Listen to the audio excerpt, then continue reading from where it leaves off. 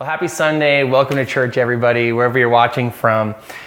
Trust that you're going to have an amazing day today. We're in week 3 of our series called Potty Mouth. I love making series that have just funny titles on them. I feel like it makes it intriguing. And I just wanted to say, really, as we go through this month, we're in week 3 now. And I want to say thanks for not skipping. I know that sometimes when we have some teaching series and they can get a little bit real, sometimes they can get a little bit into your business. And so I just wanted to say thanks to everybody for continuing on as we go through this topic and really talking about our words and the power that our words have. I want to give a huge shout out to Tim.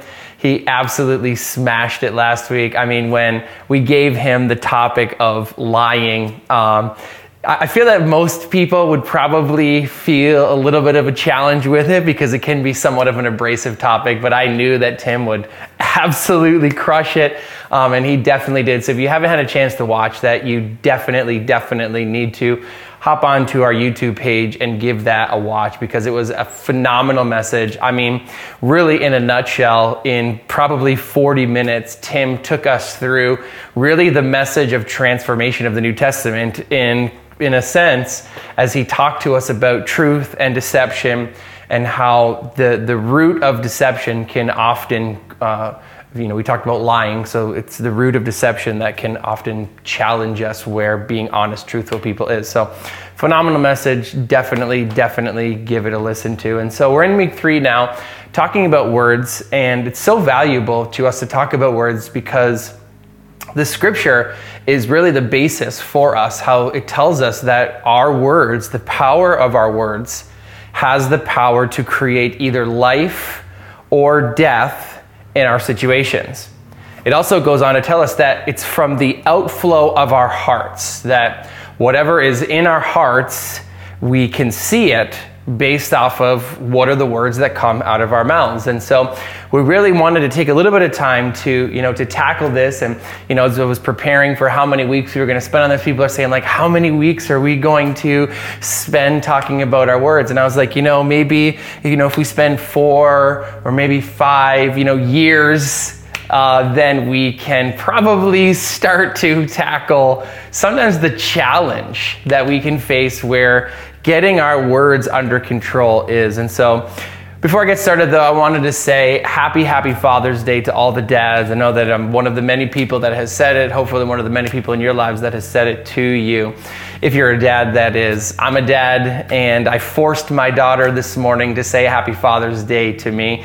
I don't know if that counts. It certainly felt like it counted for me. But anyways, happy Father's Day to all the dads, especially to my dad. Wouldn't be the person that I am today without you. And so I'm so grateful to be your kid. So grateful to get to live life with you. Happy Father's Day. So let's hop in and get started. Heavenly Father, we thank you so much for this day. We thank you for your presence in our lives, for your goodness, for your mercy, for your compassion and your grace in our everyday lives. In every one of our situations as we walk through life, we know that you are with us hand in hand in every situation that we face. We're so grateful for that you've empowered us to know the truth and to speak the truth and watch as that truth affects our everyday lives and our situations. We thank you for that. In Jesus' name, amen. So to kind of jump into this message series that we have today, I wanted to start with really something that's very common to all of us. And I'm sure that it's something that we've all done. And I guess I could say it like this, that I could guarantee you that for each and every one of us right now, if you were to do this, if you were to, open up your phone and you were to go to your Instagram page, you were to go to your Facebook page, you go to your photos feed or however you store your memories. And I can guarantee you that each of you could find a photo in there where you look happy. Maybe it's a picture of you, you're on a beach somewhere, maybe you're out to a really nice dinner, maybe you're on a boat and you're just cruising with the wind just in your hair as you're just soaking up this amazing experience. But if I was to ask you the backstory behind this, chances are all of us have had these experiences where we should be having a good time. We should be happy. But actually we're complaining, and this is kind of this one moment snapshot where we smile like everything is good, and then we go back to the challenges of our lives. And I know that I've been there. I know that you have been there. And when I think about complaining in the Bible, I mean, I'm sure I'm not alone in this, but immediately I think about the Israelites, right? The Israelites, this complicated, complex group of chosen by God individuals. And, one of their probably most famous stories is the story of the Exodus. We know that, Abraham, Isaac, and Jacob was really tight with the Egyptians, and, out of Jacob came all of these descendants and all of these nations to the place where the Egyptian pharaohs felt threatened. And so their solution to this growing, strong population of Israelites was to make them slaves. And then Israel goes on to spend 430 years as slaves. And all this while, if you read through the account, the Israelites are complaining and grumbling about their slavery, right? They knew their story, they knew their history, they knew who they were supposed to be, and all the while they found themselves complaining and grumbling about the current situation that they were in.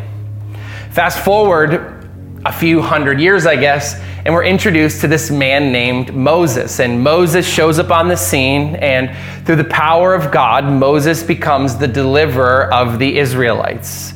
And so the Israelites, 430 years of slavery, they're delivered, and then we kind of go through this period of time of after the 10 plagues that God sends in order to kind of ruffle the feathers of Pharaoh, after God parts the Red Sea, after he drowns Pharaoh's army, after he feeds them manna, after, when they're thirsty, they drink water from a rock. After they're walking in their clothes and their sandals, their shoes never wear out. You would think that this would be the happiest population in the entire world. Like, you were slaves for 430 years.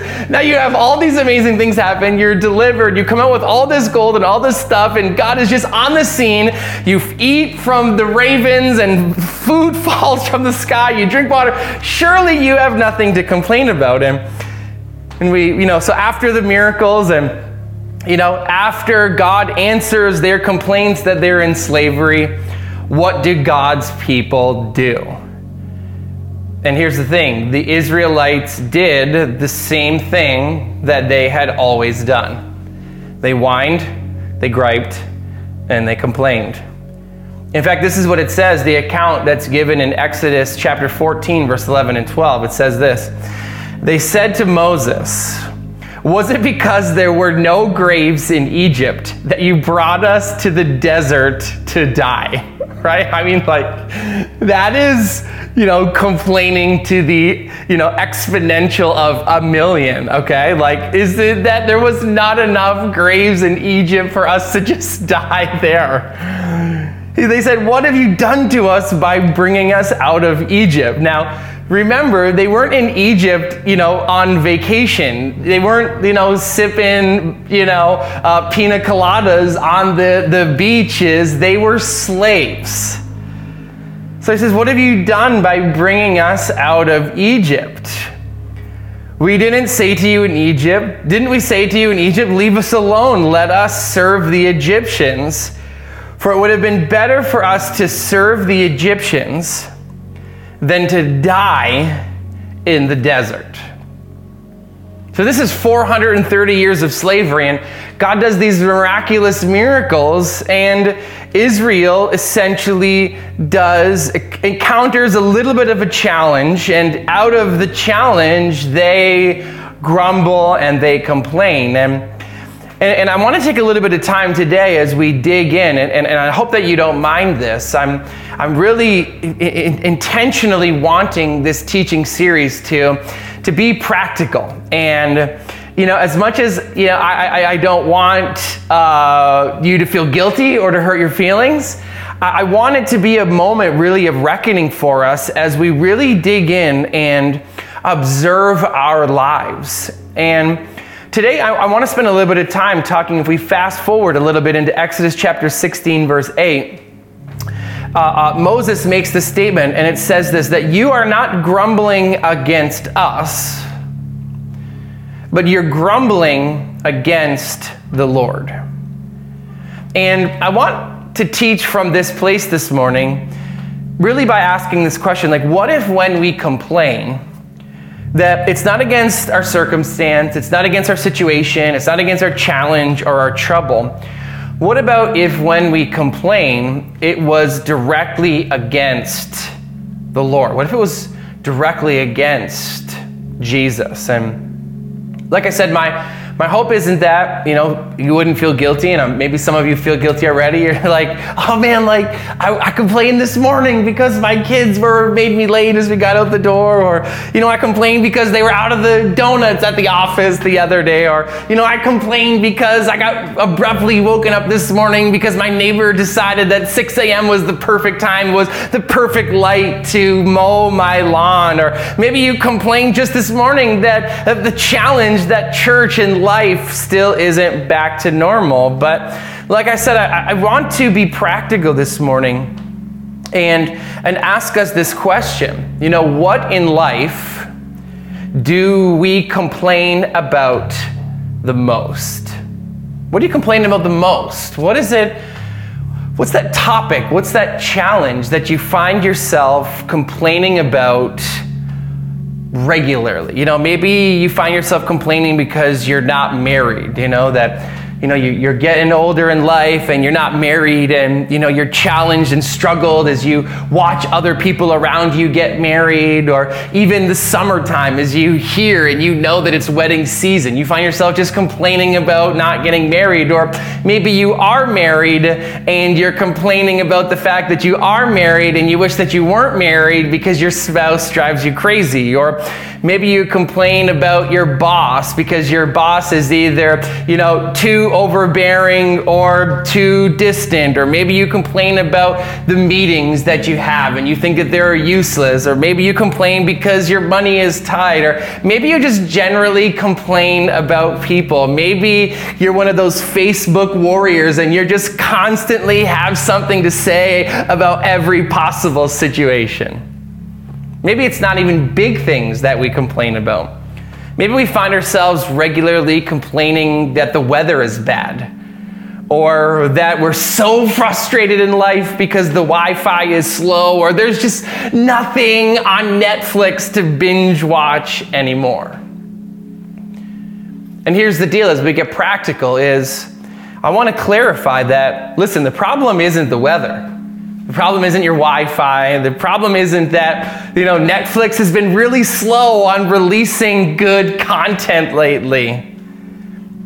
What I want to focus on today is the main problem of complaining, and that is that Satan, our enemy, has this ability to take our eyes off of the goodness of God and place it onto ourselves.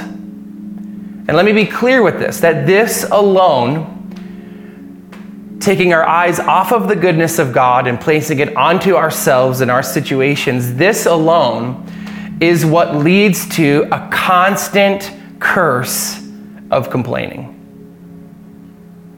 Now, I'm going to take a little bit of time and we're going to read a text that's been written by the Apostle Paul. And if you've done any reading or any research into the life of the Apostle Paul, you'll know that if anyone in the course of human history, right, like if anybody earned a complaining pass, Paul is the guy. Right, like if you've read his story, you know that this guy, if there was something bad to go through, the Apostle Paul went through it, and went through it in the most excruciating, spectacular, unfortunate way. In the passage of text that we're going to focus on here, Paul had, in one instance, he had always dreamed of going to Rome as a preacher, right? Paul knew, and He knew that that if you were going to impact the world, that you did it through impacting Rome, that Rome was the major player. They were the major city in the world, and if you could affect Rome, if you had this innate ability now to affect change throughout the entire globe. And Paul dreamt of going to Rome as a preacher. But in the passage of scripture that we're going to read, he doesn't go to Rome as a preacher. In fact, Paul goes to Rome a prisoner. Now, not just any prisoner, but he went, shackled and chained and humiliated and truthfully awaiting a possible execution. And Paul then goes on to spend 2 years chained 24 hours a day to Roman guards. Now, like I said, let's get practical. If this was me, and I had this amazing dream of going to some new country as a preacher to preach the gospel of Jesus Christ, and I find myself not preaching but in prison, I gotta tell you something, I'm gonna have a thing or two to say about it. Right? Like I'm crying out to God, like, God, this just isn't fair. Or like, I served you faithfully. I've lived my life. I've sacrificed for you. God, where are you?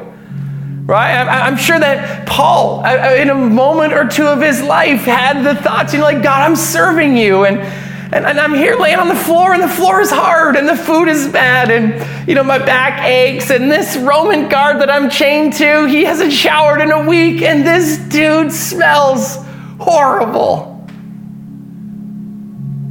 And it was in this situation, this circumstance, this challenging environment, that Paul penned this passage, this letter to the church at Philippi. In Philippians chapter 2, verse 14, it starts out and says this: do everything without grumbling, complaining, or arguing. I want to go as a preacher. I'm here as a prisoner. I'm chained. I'm humiliated. My back hurts. Do everything without grumbling, complaining, or arguing, so that you may become blameless and pure, children of God, without fault in a warped and crooked generation. Now here's the deal. I want to spend some time, and obviously we're going to talk about a whole bunch of spiritual reasons as to why we don't complain. And we're going to unpack this passage of scripture that the Apostle Paul wrote to us. But I got to tell you, there's also some pretty amazing practical reasons why we should live a life where we try our absolute best not to complain. And, I read this, kind of an excerpt from this book called Emotional Intelligence 2.0. And it's from a guy, his name is Dr. Travis Bradberry. And he goes through and talks really just about complaining, talks about a whole bunch of different things. But one of the things about complaining, he makes a statement. He says that repetitive complaining hardwires our brain to do more complaining, right? So the more that we complain, the more that our brain expects to find situations to complain about, right? He tells us that the reason that this is because it's often easier for us to find the negative things in life compared to finding the positive things in life. And what he says is that this is because we end up developing this thing that he calls a confirmation bias. And what a confirmation bias is that we, very simply put, we interpret our circumstances through a lens of our preconceived ideas or notions. So in English, it's when we expect something bad to happen, we end up getting that bad thing because we interpret our situation through the lens of our preconceived ideas. And maybe you feel that way about church today. I tell you something, this is what I say generally to new people that I meet. If I meet them before service, I say, do your very best to dump out all your ideas of what you thought church was going to be this morning.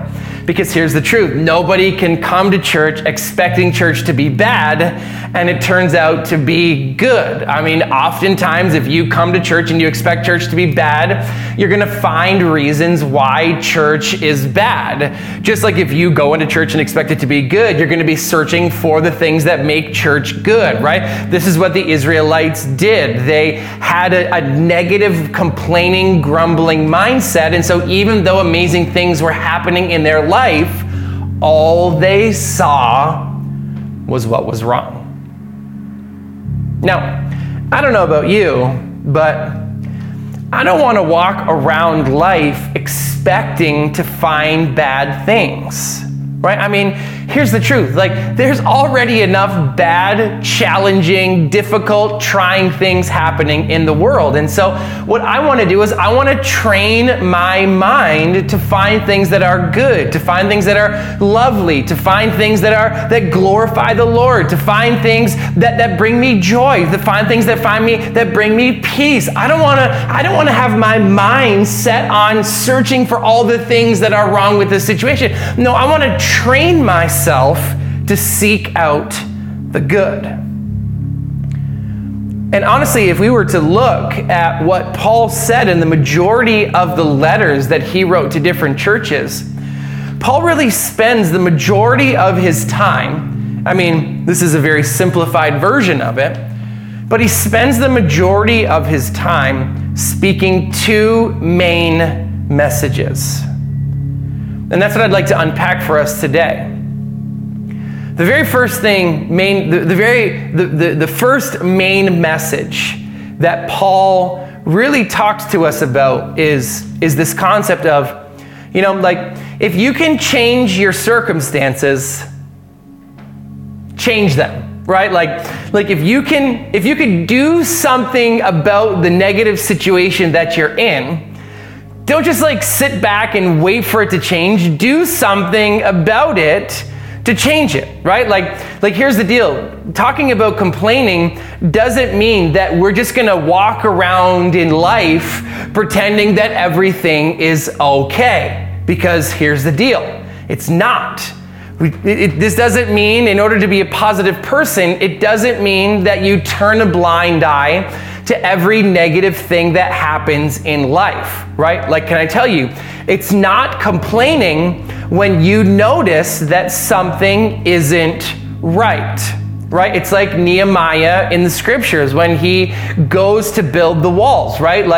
He notices that something is wrong. And instead of complaining about it, he realized that there's something practical that I can do to make this situation better. And so instead of sitting back and grumbling and whining and complaining, he goes out and begins to do something about the situation. Okay? And I'll tell you something, oftentimes we find our calling in life through things that we are righteously dissatisfied with. What's that thing that fires you up? What's that thing that makes you, just angry? You wish this thing never happened. What's that thing that arises in you with such passion, right?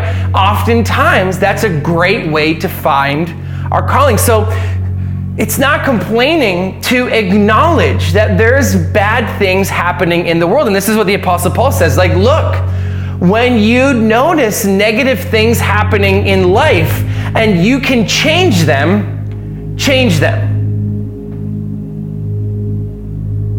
Then he goes on to talk to us about the second thing is, but if you can't change your circumstances, right? If you find yourself in a situation right now that you can't change, that no matter how much you want it to change, that maybe you've done everything you can do, and the situation still hasn't changed. Paul tells us that when we can't change our circumstances, we need to change our perspective, right? We need to change what we think about it. We need to change what we say about it. We need to change the way that we interact with it. We need to change the way that that when we walk into this situation, what's our expectation of what's going to happen? And this is what we read about in Philippians chapter 2, verse 7 and 18. It says this, right? Like, here's Paul being honest about his situation, okay? Like, he's struggling. He's being challenged. He's a prisoner when he wanted to be a preacher, and he's going on to talk about all the positive things that God can do.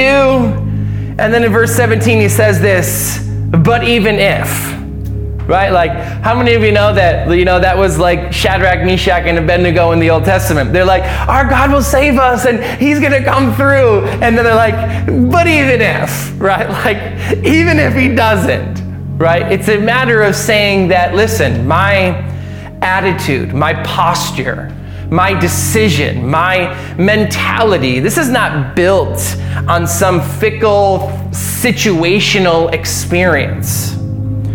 Paul's saying, listen, I want this to go a certain way. I want it to be a certain thing, but even if I'm being poured out like a drink offering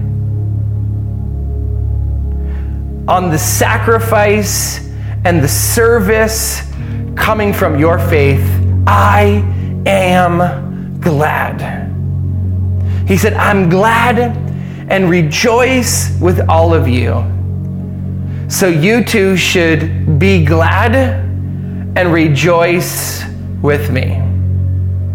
Now, it's kind of a funny thing in our culture to say that, even if I'm poured out like a drink offering, it's not necessarily something that's overly relatable to in our generation, given that we don't perform the same, rituals or the same, celebrations or feasts or all the different things that the Israelites did. And when Paul uses this word, this phrase, poured out like a drink offering, comes from one Greek word, and the Greek word is spendo, right? Spendo.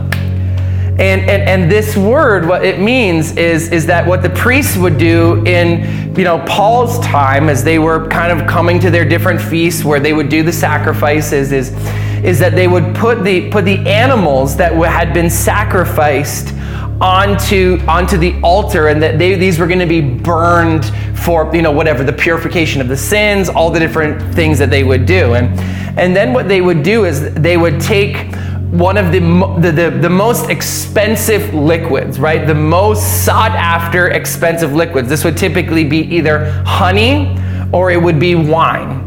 And what they would do is they would take these expensive liquids and they would pour them onto this like hot burning altar that has these animals burning on them. And just like if you've ever like at a campfire taken water and poured it onto the campfire, what happens is all of a sudden it just billows out with smoke. Some people think that as Paul was writing this, he was talking about his ultimate martyrdom.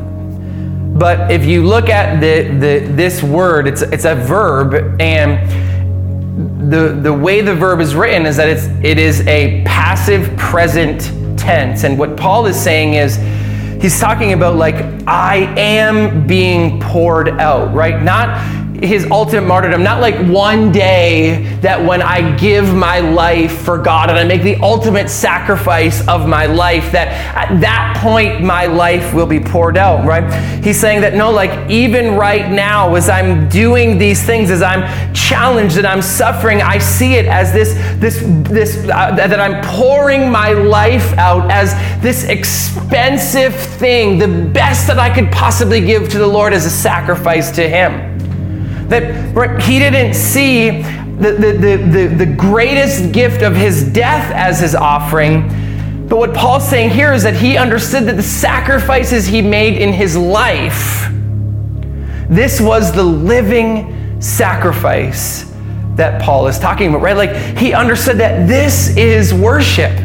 It's worship when I can understand that, yes, I'm in a challenging situation right now, but this is me pouring out my love and pouring out my life to a God who I so desperately love, right? This is what he's saying. He's like saying, I get to pour out my life as a drink offering. And because that's my perspective, that this isn't a have to, this is a get to, I can rejoice because I understand that what I'm doing is I'm pouring out my most precious thing as an act of worship to you. But I ask myself this question very regularly. Because we've all heard these concepts before, right? That our life is a living sacrifice, and that we want our life to be, this sweet smelling fragrance to the Lord. But honestly, going through some of the situations and challenges that I've gone through in my life, I find myself regularly asking myself, how could Paul be in prison, right? And not just country club prison, which is still horrible, I'm sure. But chained to Roman guards 24 hours a day, facing possible execution, right? At any moment, they could walk in the room and be like, well, the order's been given. It's time to, go chop your head off or whatever. That Paul finds himself in this crazy situation. And yet his response is still to rejoice. And I've spent so much time reading through the letters of Paul. I've spent so much time studying the life of Paul. And I've realized there's one thing that in every struggle, every challenge, every trial that Paul goes through, there's one common thread in Paul's life. And that is, Paul is not at the center of his story. Jesus is the center of Paul's story. Can I tell you something? The reason why Paul could be in prison awaiting a potential probable execution is because he understood, man, this story is not about me. And it's not me at the center of this. And my life is not here and being lived in order to make sure that my life gets the absolute best. No. You see, I'm not at the center of my story. Jesus is at the center of my story. And can I tell you something? When Jesus is at the center of everything, there is always a reason for us to rejoice, right? Like Jesus in the center of any challenge that you could face in life. If we could put him in the center, can I promise you something, church? You will always find something to rejoice about. And this is what he says in Philippians chapter 1, verse 12 and 13. He says this, now I want you to know, brothers and sisters, that what has happened to me, right? So he's going on and he's talking to the church about, he wanted to come as a preacher, he comes as a prisoner, and this is what he has to say about it. I want you to know, because I'm sure that all the churches are like really bummed. They're like, Paul's coming and he's going to come preach to us, and this is going to be so great, and Paul's going to Rome, and finally we're going to not be persecuted anymore because the whole world is going to be converted to Christianity. And then they find out he goes as a prisoner and they're all bummed. And this is what Paul says. He says, what has happened to me has actually served to advance the gospel. Right? How many of you know Paul had the right to write anything he wanted? It was his letter. But you see, Paul chose not to complain because he chose to change his perspective. Right? Look, I know I wanted to go as a preacher, and I know that I went as a prisoner, but here's the deal. Because it's not me at the center of my story, because it's Jesus at the center of my story. Listen, even though I wanted to go as a preacher and I went as a prisoner, here's the deal. The gospel is still being preached. That even though I went as a prisoner, let me tell you, it has actually served to advance the gospel. And verse 13 says this. He says, as a result, it has become clear through the whole palace guard and to everyone else that I am in chains for Christ, right? This is Paul saying, yeah, you think that I'm the prisoner. What you don't understand is that I have a different Roman guard. 2 of them being chained to me 8 hours a day, every hour of the day, 24/7, 365 days a year. Listen, they're chained to me. I got the most powerful, prominent people in the Roman Empire chained to me 24 hours a day. Who do you think is actually the prisoner? Right? This isn't what I would have chosen. I wanted to come as a preacher, but I'm here as a prisoner. But here's the deal. I'm choosing to find the good in the situation. Why? Because the situation went the way he wanted to? No. Because Paul understood, God, you are always good. And even when I don't understand it, I know that you're working things out for my good. I can remember an old preacher I heard made this statement. This would have been years ago. I feel like this was at a tent meeting when I was in my teens, but it stuck with me. He said that when you're down to nothing, you can definitely know that God is up to something.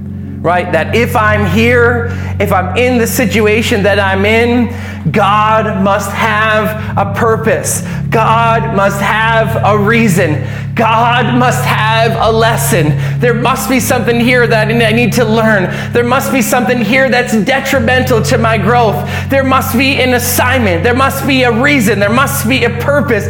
Listen, it might not be what you want, but it doesn't mean that God can't use it. Now, here's the thing. In Paul's life, Paul was chained to a Roman guard. And here's my question to you. What are you chained to?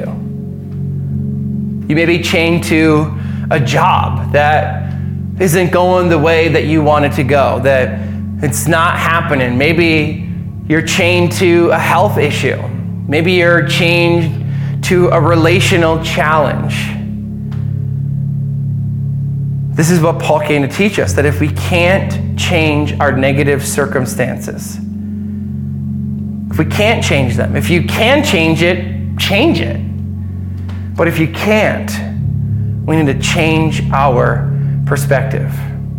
Now listen, I didn't come here today to belittle what you're going through.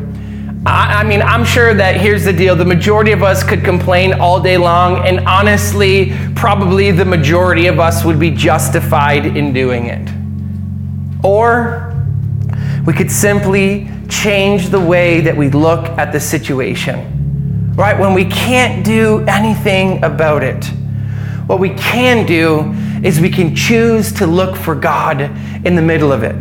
I can choose to let this situation work something on the inside of me. I can choose to let this situation build my trust and challenge my faith as I stand firm in the midst of what seems like an impossible situation. I can stand in the middle of this and let myself, let my roots, let my belief in the truth of God's word go down deeper and deeper as things try to challenge me. Listen, all I can do in these situations is change my perspective and look for God. And this is where Paul's phrase is, right? Even if. He says, this is not the way I wanted it to go. And it wouldn't be my first choice of how I would get to reach to the Roman civilization. But he says, even if I'm being poured out, I will rejoice. Can I tell you, for whatever it is in your life, right? Even if you don't get that job, right?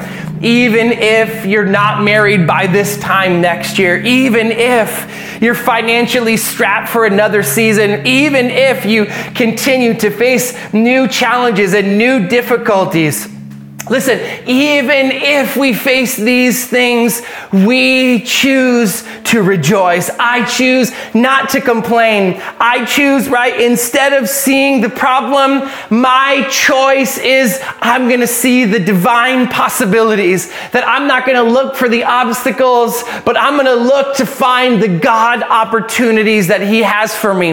Right? I'm not focusing on what I don't have, but I'm going to choose to be thankful for the things that I do have. Why? Because I'm so great? No, because you don't understand. I'm not the center of my story.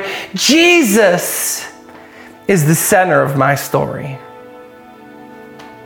And this is what it says in Psalms chapter 103. I love what David, who wrote this psalm, says in Psalms chapter 103, verses 2-5. He says, "Let all that I am praise the Lord. May I never forget the good things He does for me." Right now, David doesn't necessarily have the same reputation as Paul, right? He definitely had seasons of complaints, but in this moment, he's reminding himself, he's telling himself, listen, there's going to be some things you go through in life that you can't change. And instead he says, let me never forget the good things He does for me. Forgives my sins and heals all of my diseases. He redeems me from death and crowns me with love and tender mercies. And He fills my life with good things. Now listen, I don't know who I'm speaking to. Maybe you're online right now. Maybe you've never been to our church before. Maybe you accidentally clicked this link and somehow you made it all the way through. Maybe your life is difficult. Maybe it's challenging. Maybe it isn't what you thought it was supposed to be. Maybe it's not going the way you thought it was supposed to go. But can I tell you something? Instead of looking for what's wrong, instead of seeking out the negative in every situation, instead of expecting things to happen in our life that we would complain about, instead of grumbling, instead of murmuring, instead of complaining about the situations that we're in, instead of that, let's focus on what Jesus has done for us. Let's focus on what's good in our life. Let's focus on, like the Apostle Paul said, what's good and lovely and pure and of good report. Let's focus on the good and things that we have to be thankful for in our life. And that's why we have the ability then to go through those even if situations, right? Like even if I go through situations where I'm poured out, and even if I go through troubles, and even if it doesn't go the way I want it to go, I can rejoice because I have a lot to praise God for. So when my life is poured out like a drink offering, I can rejoice because I know God is good. So Heavenly Father, I pray for every person, every man, every woman, every child who has taken the time to listen to this message. Lord, our heart's desire is not to be at the center of our stories. We don't want to spend our whole lives seeking our own pleasures, our own comforts. But Father, we know that You have a plan for our life. And we choose to put You at the center of our story. Lord, I'm asking for every person who maybe has gone through a challenging season. Maybe the season of COVID has honestly just made us into complainers. Maybe we've spent so much time listening to the news on social media, and we found ourselves in these cyclical cycles of complaining about the next news feed, and we honestly feel stuck.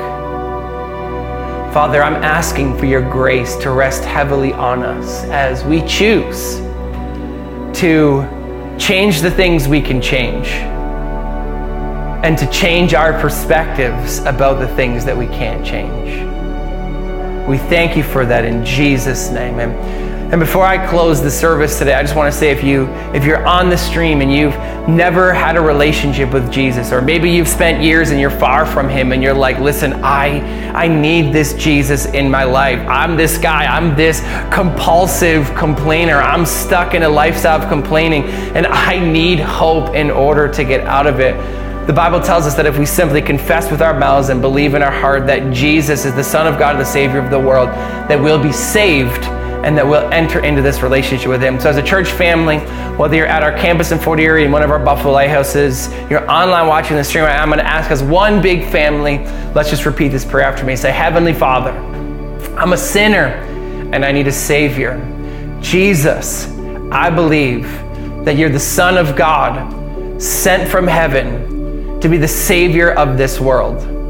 I receive you as my Savior and my Lord. Cleanse me, fill me, lead me, and guide me. In Jesus' name, amen.